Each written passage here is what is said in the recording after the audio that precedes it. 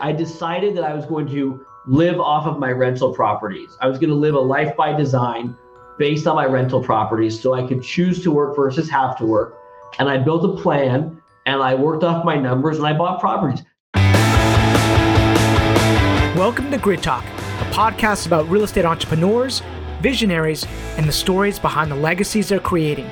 I'm your host, Rob Chavez, and on today's show, I have Richard Schulman, who runs an awesome real estate team out of LA.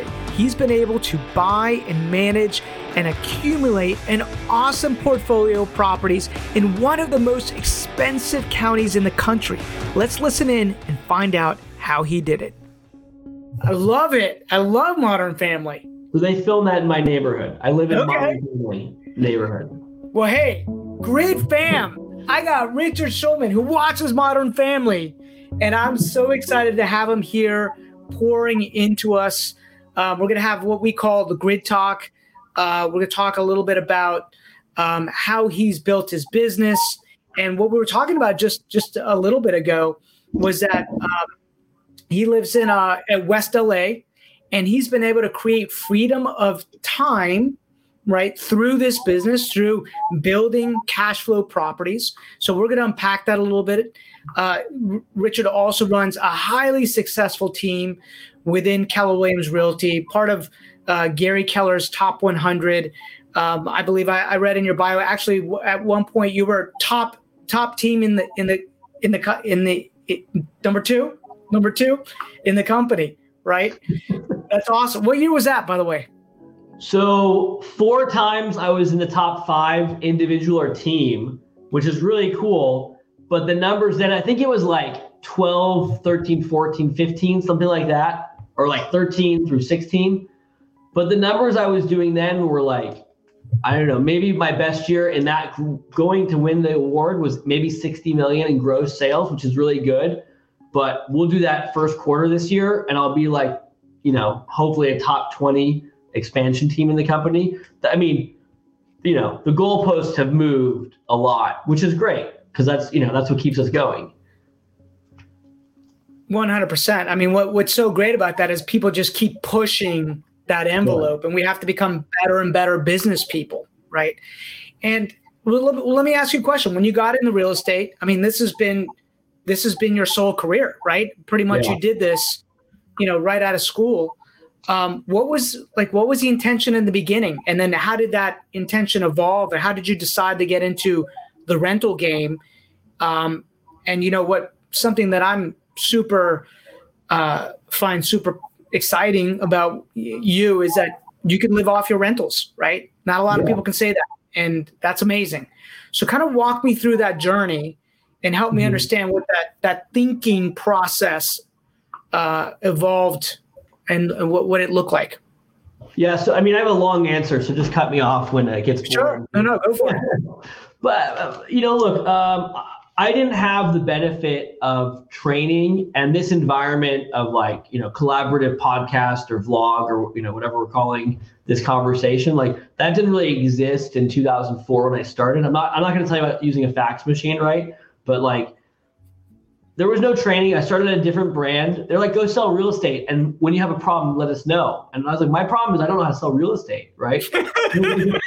Go figure it out. They literally told me, go sell a house. And when you're in escrow, we'll show you what to do. And I'm like, I don't know how to do that. So it took me 9 months to get into escrow. I almost quit because I had 9 months. Yeah. I mean, I was lucky I sold 3 houses in month 10. Otherwise, I'd probably be a stockbroker or something terrible right now. But look, basically I was very observant. I had a good financial upbringing.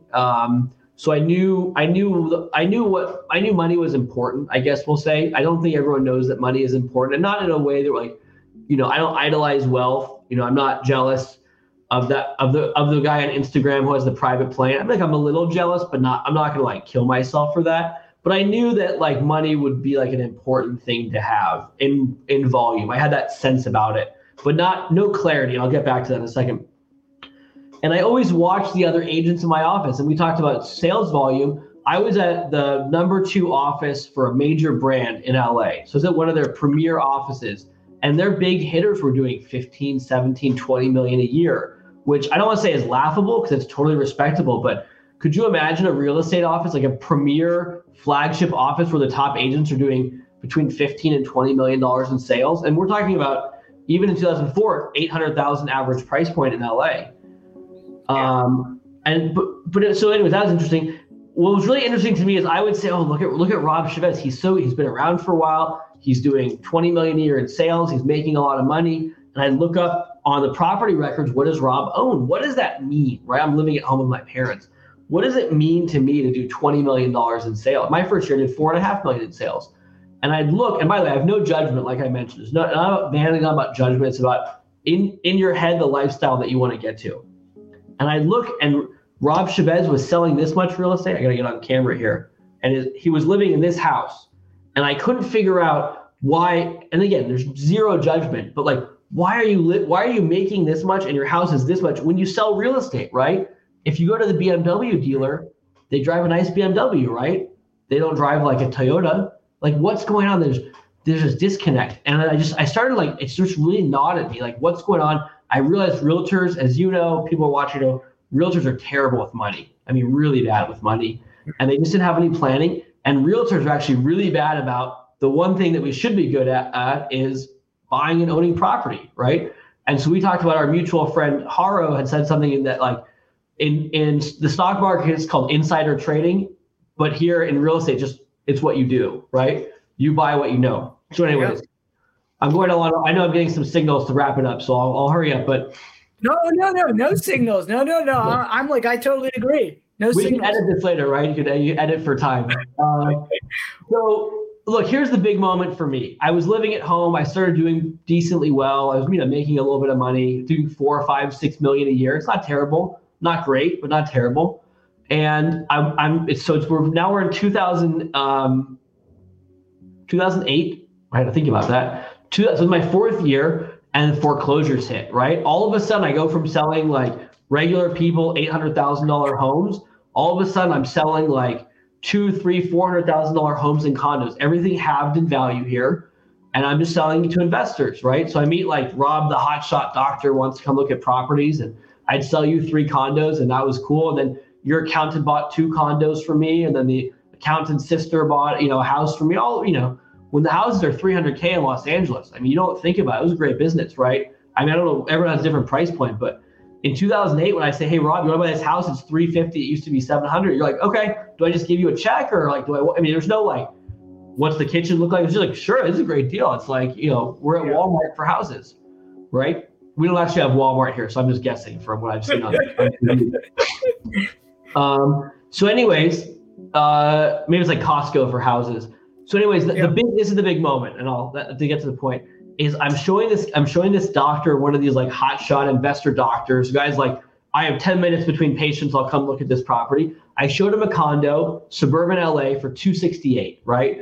And it sold for $445 18 months before. It declined, check the math, call it $10 an hour, $10 an hour for 18 months. It's for sale for $268. It rents for, I don't know, $2,100, $2,300 at the time. It's cash flow positive with 20% down. And it's a nice place. It's remodeled. It's nice complex. Everything's cool. Now you got to buy this. It's $268. There's a line of people to buy it, just like there is today in 2021. There's a line of people to buy this, but you got to buy this. He's like, give them, one of these guys, give them $230, right? If any realtors listening will know that interaction where you're just like, ugh. No, I'm like, no. No. You don't understand. It's $268, and you should be like, send them a thank you card if they sell it to you for that price. It's a good deal. So he's like, $230 or nothing. And I'm like, I'm not even going to write that for you. And then I realized, 2.5% on $268 is $6,500 commission rip, right? That's not a lot of money. Let's say that place was making $500 a month profit. Well, okay, I'm starting to do some math in my head. I'm like killing myself to make $6,500, which is not bad money, right? I still kill myself to make $6,500 selling real estate. But I mean, it's not bad money. I can just buy it. I can afford it. I have the down payment. So I bought it. And then I actually moved in. And then 3 months later, I bought the exact same condo, not $268, a little bit worse for $250. When I rented that, I started making $500 a month. Mm-hmm. Pretty easy, right? So I didn't answer the question. I was like, what's the journey like? There was no thought process. It just sort of happened. slowly and then all at once. But I just realized that as realtors, we're not investing in real estate. We're not taking advantage of the product knowledge and the access that we have. And look, I still own that condo. It's worth $450 today. It's back to where it started out. I make $1,000 a month now instead of $500 a month. And I haven't been there in 10 years. I haven't set foot in the property, maybe in 12 years. I rented it to a real estate agent for a long time. It's great. So anyways, there's no process. It was just like, why aren't we doing more of this? This is why we should be doing real estate, is because we have access to this amazing stuff. I'll stop talking. Sorry. No, 100%. I mean, that was my epiphany in 2008. I'm like, everything's half price in our market. And, I looked at the rent to purchase ratio in the MLS, and I was like, I can't find when this has ever happened in our market. And I was like, let's just buy, like I'll buy one a month, fix it up, put tenants into it, refinance the cash back out.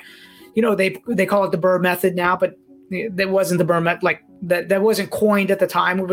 That's how you had to do it, right? You had to get these commercial loans because residential market was freaking out at the time, right? So we buy them cash, we fix them up, we then refi, we'd get our money back out, and then we do it again.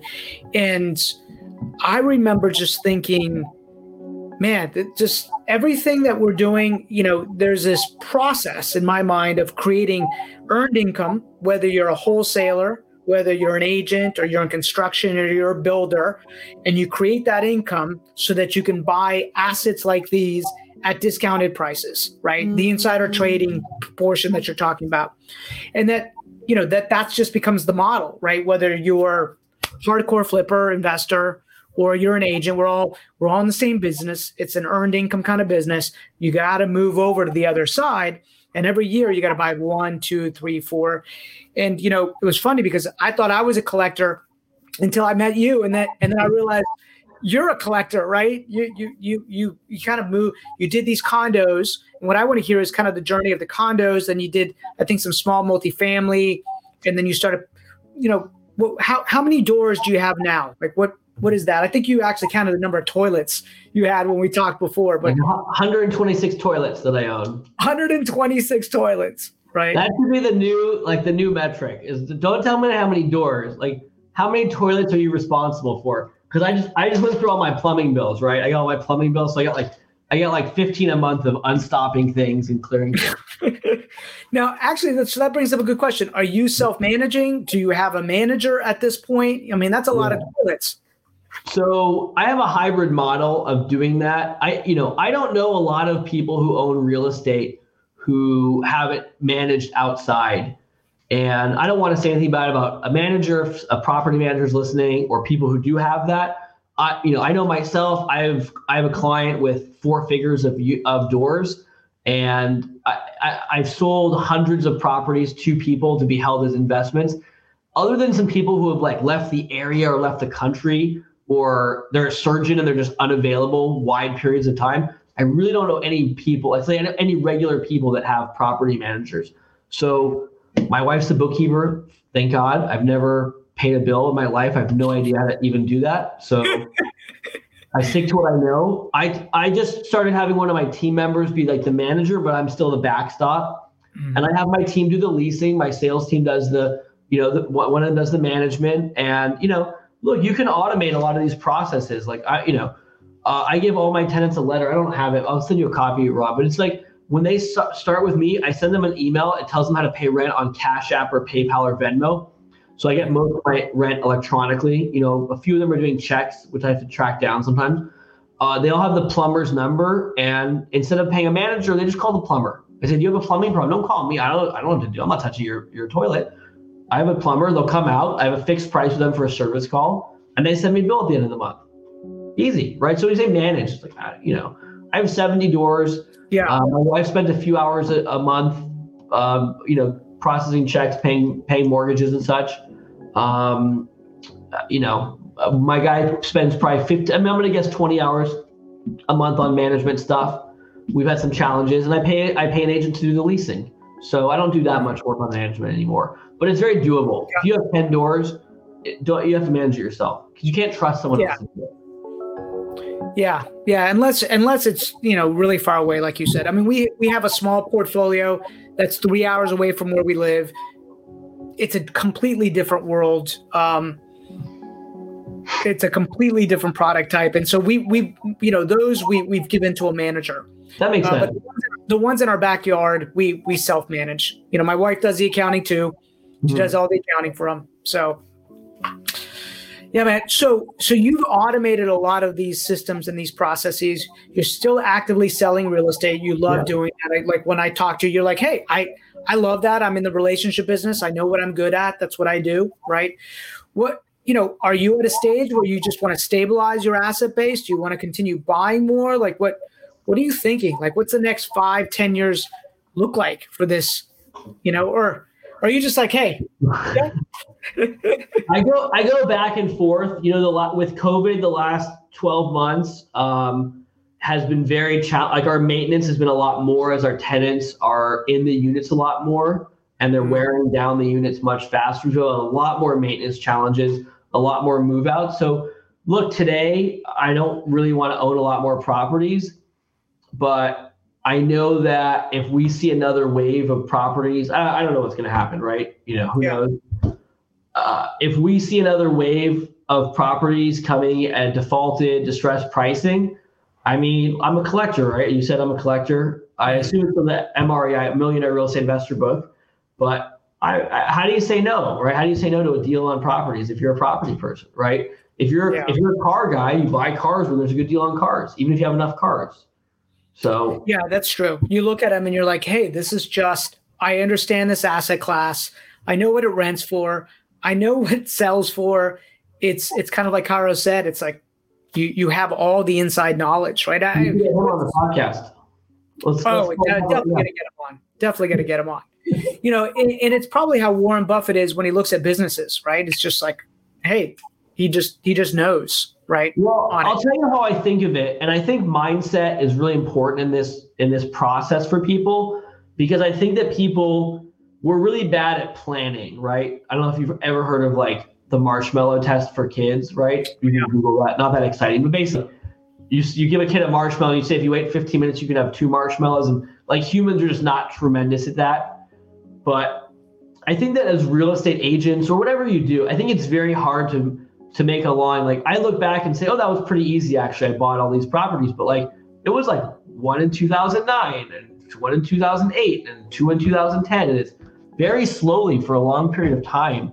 I have a very strong picture of where I want to be financially. Like I have a number in my head. I have a 4-page spreadsheet. I'm very connected.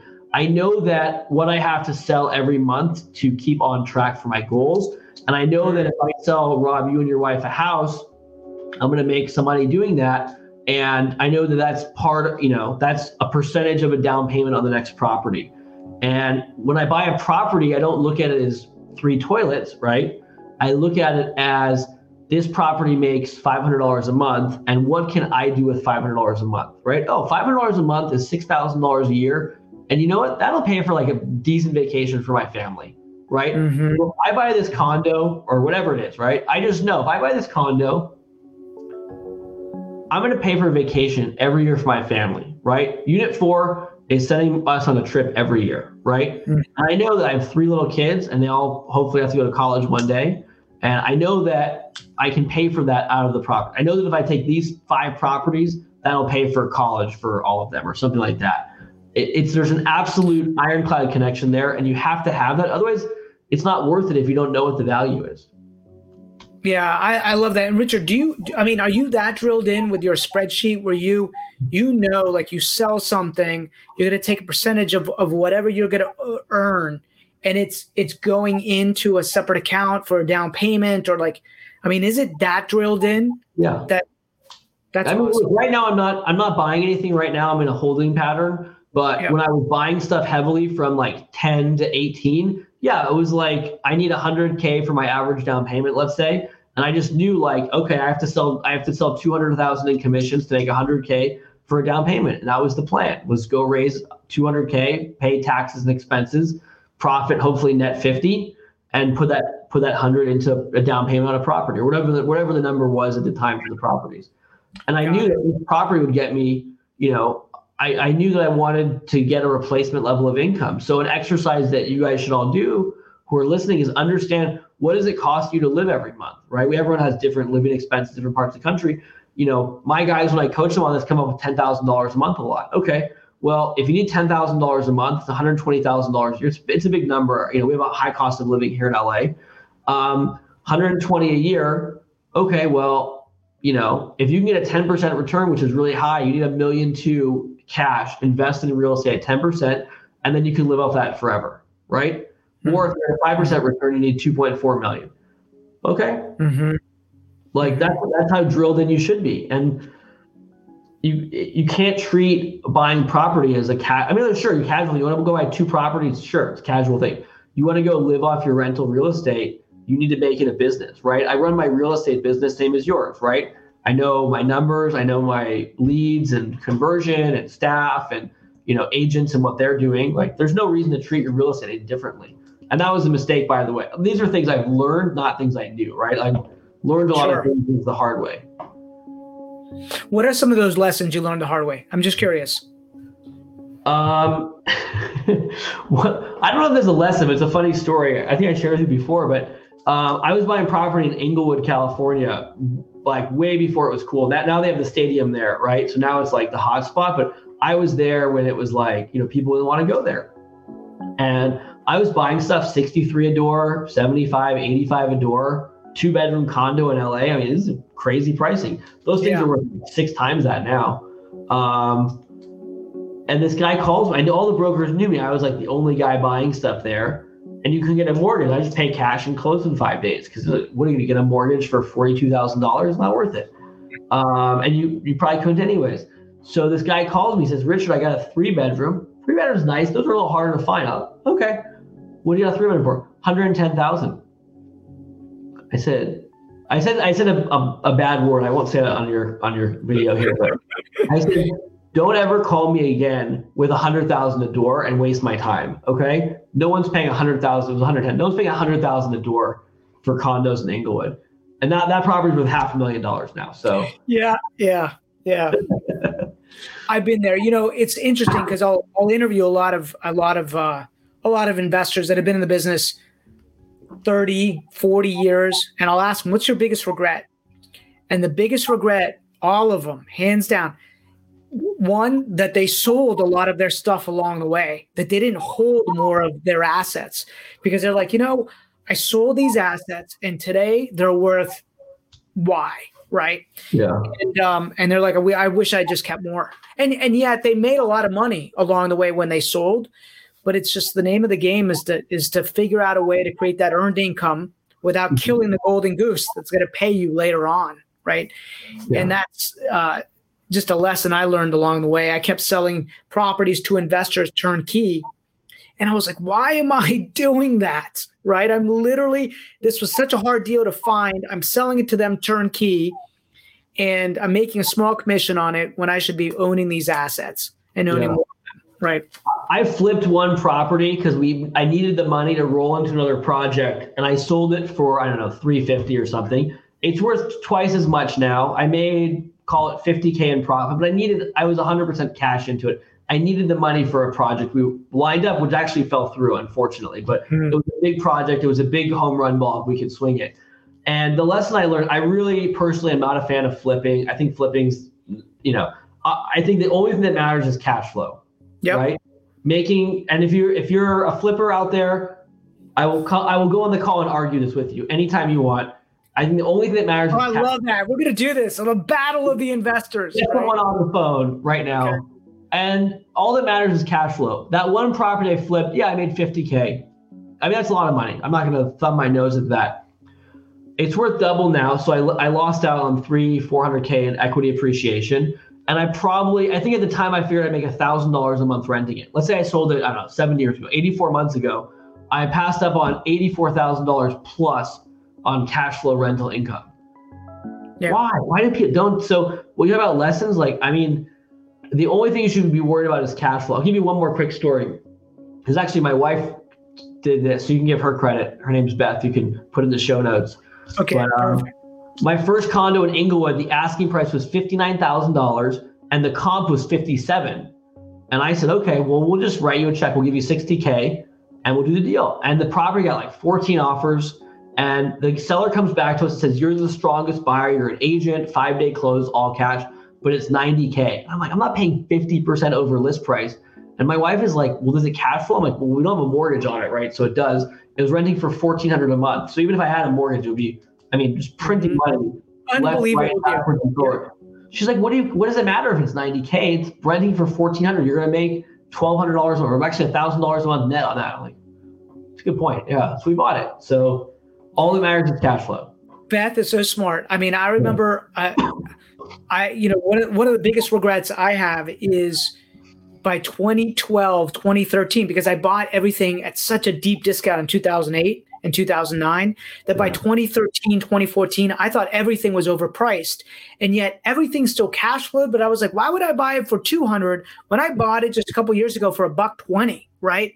And I'm like, I wake up today and I'm like, I want to go back in time and be like, what were you thinking, right? What were you thinking, Rob? What were you thinking? And so this is just a cautionary tale to anybody listening to this. Like, all that matters is cash flow. Does it cash flow? Yeah, don't be reckless, right? Don't be reckless. That's right. If you can make a good cash flow, do that. Everybody seems to have like their standard for what they want as a return on their capital, or what their the minimum the property has to cash flow after all expenses and insurance, taxes, property management. All of that. Do you have a particular number? Are you looking for like a rate of return on your cash, or what is it that you want? Yeah, so we do it. I have a partner on some of these who's a mortgage broker, and I mean, basically we want to see. I mean, we haven't bought anything in a while because the numbers aren't there. And I'm not going to chase deals. Don't chase bad deals just to say you own something. You got to make good buys. But we had generally were looking to see something about 10%, and we would do cash on cash, and we would include principal reduction. I don't know why. That's just how we did it. There's not like, that's not the only way to do it. You can do it any way you want. We just thought that was the best way to do it. So if we can hit around 10 cash on cash, that's net profit plus principal reduction divided by our cash down payment plus our equity investment if we had to do any upgrades, then we were probably a buyer, like without thinking too hard about it. And we would go down to 8%.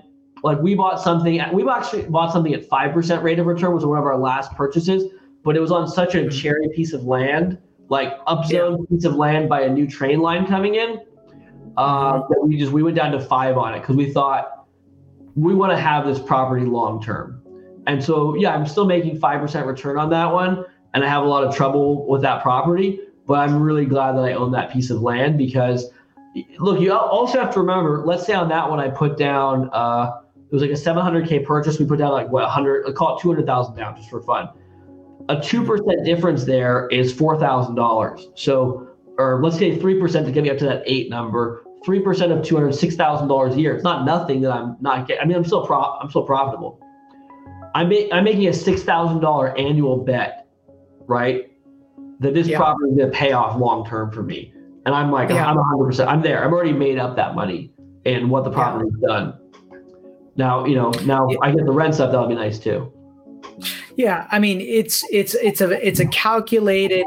That it's a cherry piece of property in an area where there's probably going to be upside on appreciation, and so you're taking a little less today for a bigger payout tomorrow, and you can because your portfolio allows you to do that. It's like dollar cost averaging, in the stock market, just kind of dollar cost averaging these things.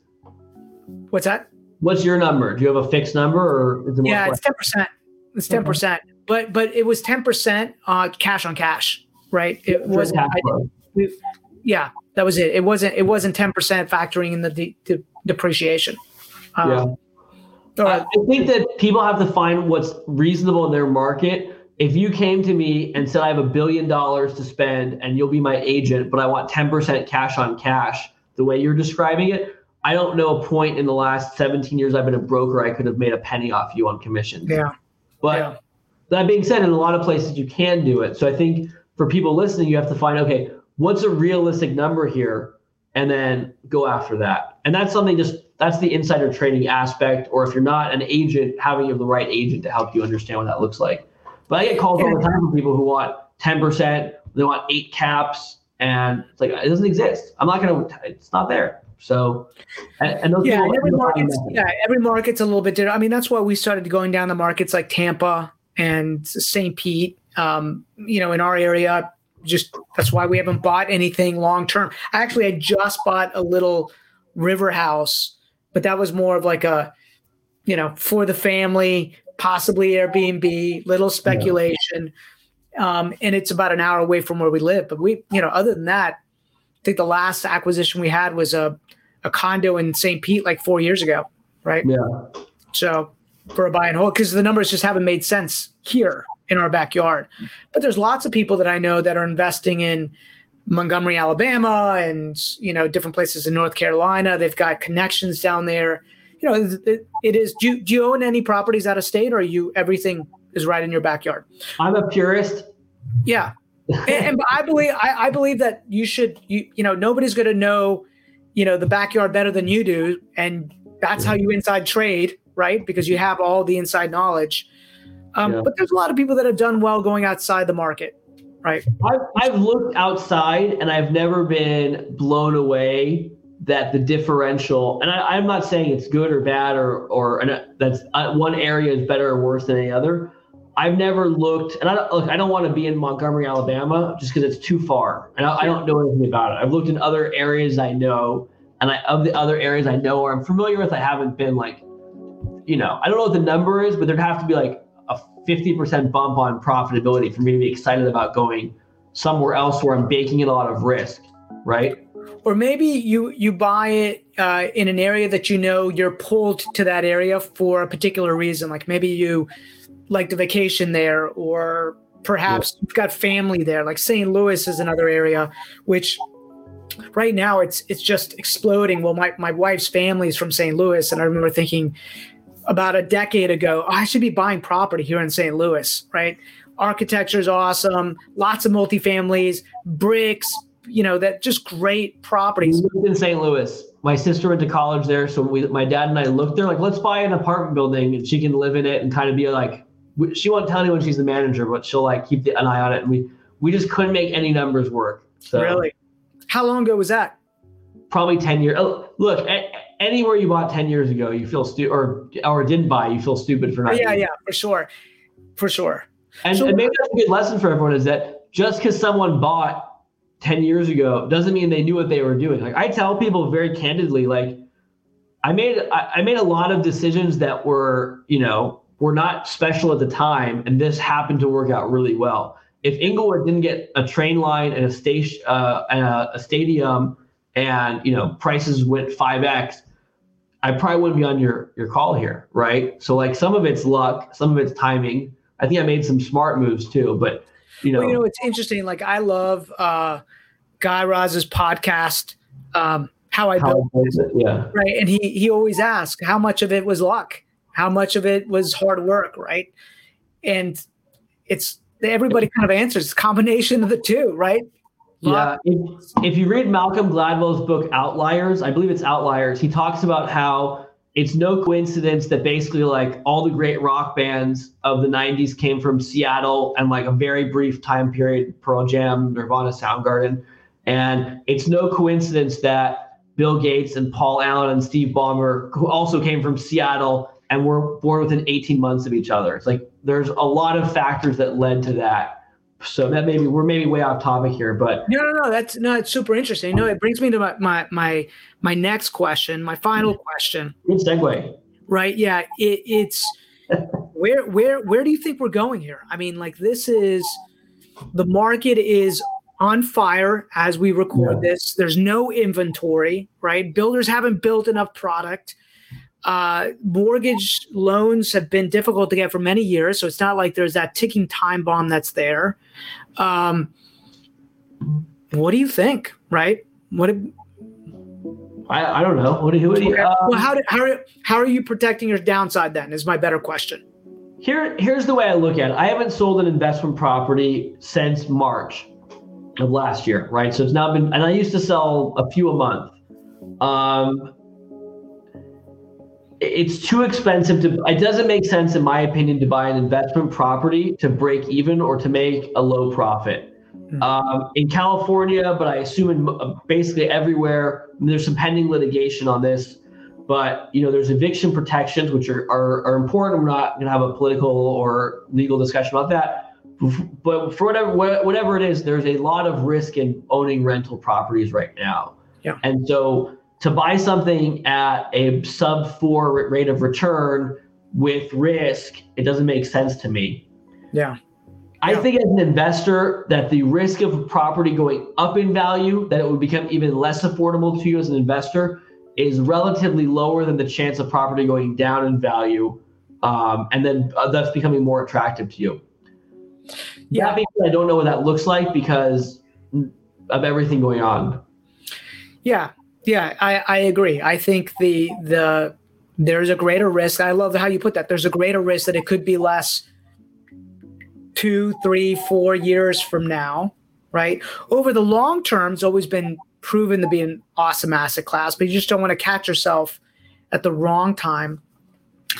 But interest rates, as they creep up, it will put some pressure on a lot of that stuff. So we'll see. Maybe we'll enter into a balanced market at some point in the next 6 months. And we're seeing things are like, for example, single family homes are very hot here, especially at the middle and higher ends. But, luxury condos, $1.5 to $2 million condos or high rise condos, no one's buying. I mean, people don't want to own those now. Yeah, that's true. I have clients on one hand who are like, they can't even get a showing at a $3 million house because there's a line out the door. And other clients the same day are like submitting lowball offers on 175 condos because no one's buying them right now. So you could be in a world where apartment buildings, small multifamily, or rental class, single family, single unit, it operates differently than, mid-level, upper level, single family. So it's possible you have a world where things are going a different direction. We have that right now. So yeah, we have that. It's interesting because we're seeing that in our market too. I mean, there's a glut in condos here in our area, but there's 0 single family homes available on the marketplace. Time to buy condos, right? Time to buy condos, for sure. Okay, well, Richard, any final words of wisdom, right, for anybody that is looking to buy cash flow properties or build what you've built over the long term? What are some words of wisdom that you would give them? Final thoughts. First of all, we share the same mantra: do or do not, there is no try. I have that in my office also. Yeah. I have that framed in my office too. Every time we don't go to the office anymore. When people come in, they complain about something. I look at the wall, right? Do or do not, there is no try. I don't know. I don't think this is complicated. I think that if you look at Richard and you want to say that I did something well, I think I had a plan in mind and I executed on a plan. Yeah. I did nothing else specifically well. I decided that's the answer. I decided that I was going to live off of my rental properties. I was going to live a life by design based on my rental properties so I could choose to work versus have to work. And I built a plan and I worked off my numbers and I bought properties. I didn't buy anything. I don't know. Maybe I bought 1 or 2 properties off market. Maybe I got 1 or 2 like steals, right? I can honestly tell you, if you went through every property I've ever owned and it's all on MLS, all with like, most of them had multiple offers. Most of them I paid over the asking price. Mm-hmm. There's no deal. I wasn't like at the courthouse steps. I wasn't calling people offering 80 cents on the dollar. I bought things. I held on to them. I'm a good manager. My tenants love me. I get Christmas cards from my tenants. I don't even know that's a thing. I'm a nice guy. I take care of my people. Like, they pay their rent. They're going to have a nice unit, right? Like, that's just how it works. And you take care of them. They take care of you, right? You get Christmas cards from your tenants? No, man. Not one. Not one. But I do get text messages, right? But I don't get Christmas cards. But I take care of my tenants. I take care of my salespeople, my admin on my team. I treat everyone the right way. And I have an absolute connection in my mind that the money coming from this property is going to do something. And as you know, and a lot of people listening know, when you do something because you have to, you perform at one level, right? But if you we'll do a sports analogy. Watch the way LeBron James of the Los Angeles Lakers plays basketball, right? Like he has a passion and a vision to win championships, and you can see it every day on the court. If you have a passion and a vision to have an endpoint goal, you'll perform a different way at your job, whether it's real estate sales or whatever else you're doing. And that will lead you to the income you need to buy properties. And the last thing I'll say from Tim Ferriss, the 4-Hour Workweek, I'm a big fan. You should get him on your call too. He's a good draw. Yeah, he's next. Right there. Yep. Yeah. with notes, right? I love it. Um, Hang on a sec. Where is it? I took it off. Oh, here.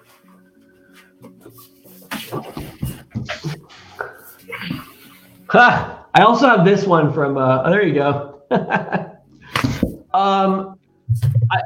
Look, we're about the same age, right? 40-ish, right? So. Yeah, you're a little younger than me. You're like. Yeah. Well, you look better than me, so like it evened out, no, right? Man, would say you're 40. It's crazy. I'm like, he's 40. He's young. Yeah. He's young. But I think what people should realize is, I'll tell you one last story. Sorry. I think it's a good one. I told you this before. Probably about 2010, I called my first buyer's agent, Peter. And I said, Peter, I just bought this house. When I retire at 65, these will all be paid off. I was probably about, I was 30 years old then, or something like that. I'm going to make $10,000 a month when I'm retired. And that was like, okay, what a dumb moment. So what Tim Ferriss says in 4-Hour Workweek is like, don't plan on like working till you retire. Like that's dumb. You're old and decrepit when you're 65, right? Or potentially. Yep. Make a plan. What I tell all my salespeople, you can make enough money in real estate, sales, and investments to retire in 10 to 15 years. Make that plan and actually enjoy your money, right? The goal is not to die with the most money. The goal is to have the most fun while you're living, right? So that was ineloquent, but I'll end on that. No, I love that. There's a book. I haven't read it, but I saw an interview. I think who was interviewing? Tim Ferriss might have been interviewing him. It's called Die with Zero, right? Have you heard of the book? No, I'm gonna write it down. Yeah, it's called Die with Zero, and I watched the interview, and I remember listening to it and recommending the book to my best friend who owns a recruiting company, technical sales recruiting company that I helped him start when we were babies, when we were like in our early 20s. And he's done he's got this number. He's like, when I hit that number, then I'm going to have fun. When I hit that, I'm like, dude, you got to have fun now, right? It's like, go. Yeah. I just watched this interview with this guy, and the book is called Die with Zero. And literally, 2 days later, he called me. He's like, dude, that book is speaking my language, speaking to me. I'm like, good. I'm glad. You got plenty of money, man. Like, I bet you his number is changed. I bet you is I'll retire here. I'm not good at Zoom. And then the number was here. Now it's here. Yeah. It doesn't stop.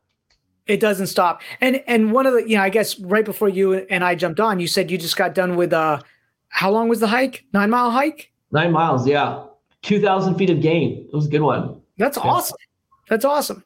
So this has provided freedom of time for you, which is important. You've got little kids, which is amazing that you have the ability to spend that time. You had a very specific plan. I believe that your spreadsheet, that spreadsheet that you have, it's very connected for you, right? Yeah. I remember hearing Gary say, hey, you got to look at your net worth, and you've got to look at all the moving parts that kind of play into that and reflect on it on a weekly or a monthly basis, right? I update it on the 7th of every month. I update my net worth, my cash flows, and I track it. Yeah. Is that when you look at, do you look at it during the month at all, or do you look at it just on the 7th of every month? And that's if there's a change, yes. So if I have a new tenant, I say, this cash flow has changed a little bit. But if no, I don't generally. But then on the 7th, I spend some time with it and jump in.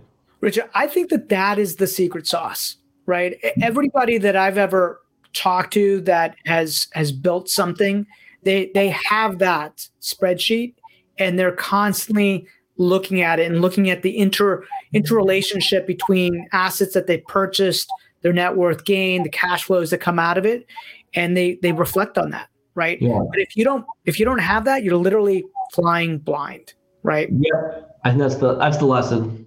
That's the lesson. Yeah. Well, brother, thank you so much for sharing. Good to see you. Yeah, good to see you too. It's dark. It got dark here real fast. Oh yeah. Yeah, not for you. Not for you. Yeah, not yet. It's 3 o'clock here. I'm looking forward to it, man. Well, I'm looking forward to seeing you sometime live soon. And thanks. November. I'm holding out hope for. Yeah, man. Let's do it. You take care. Thanks, All right. Richard. Bye, man. Okay.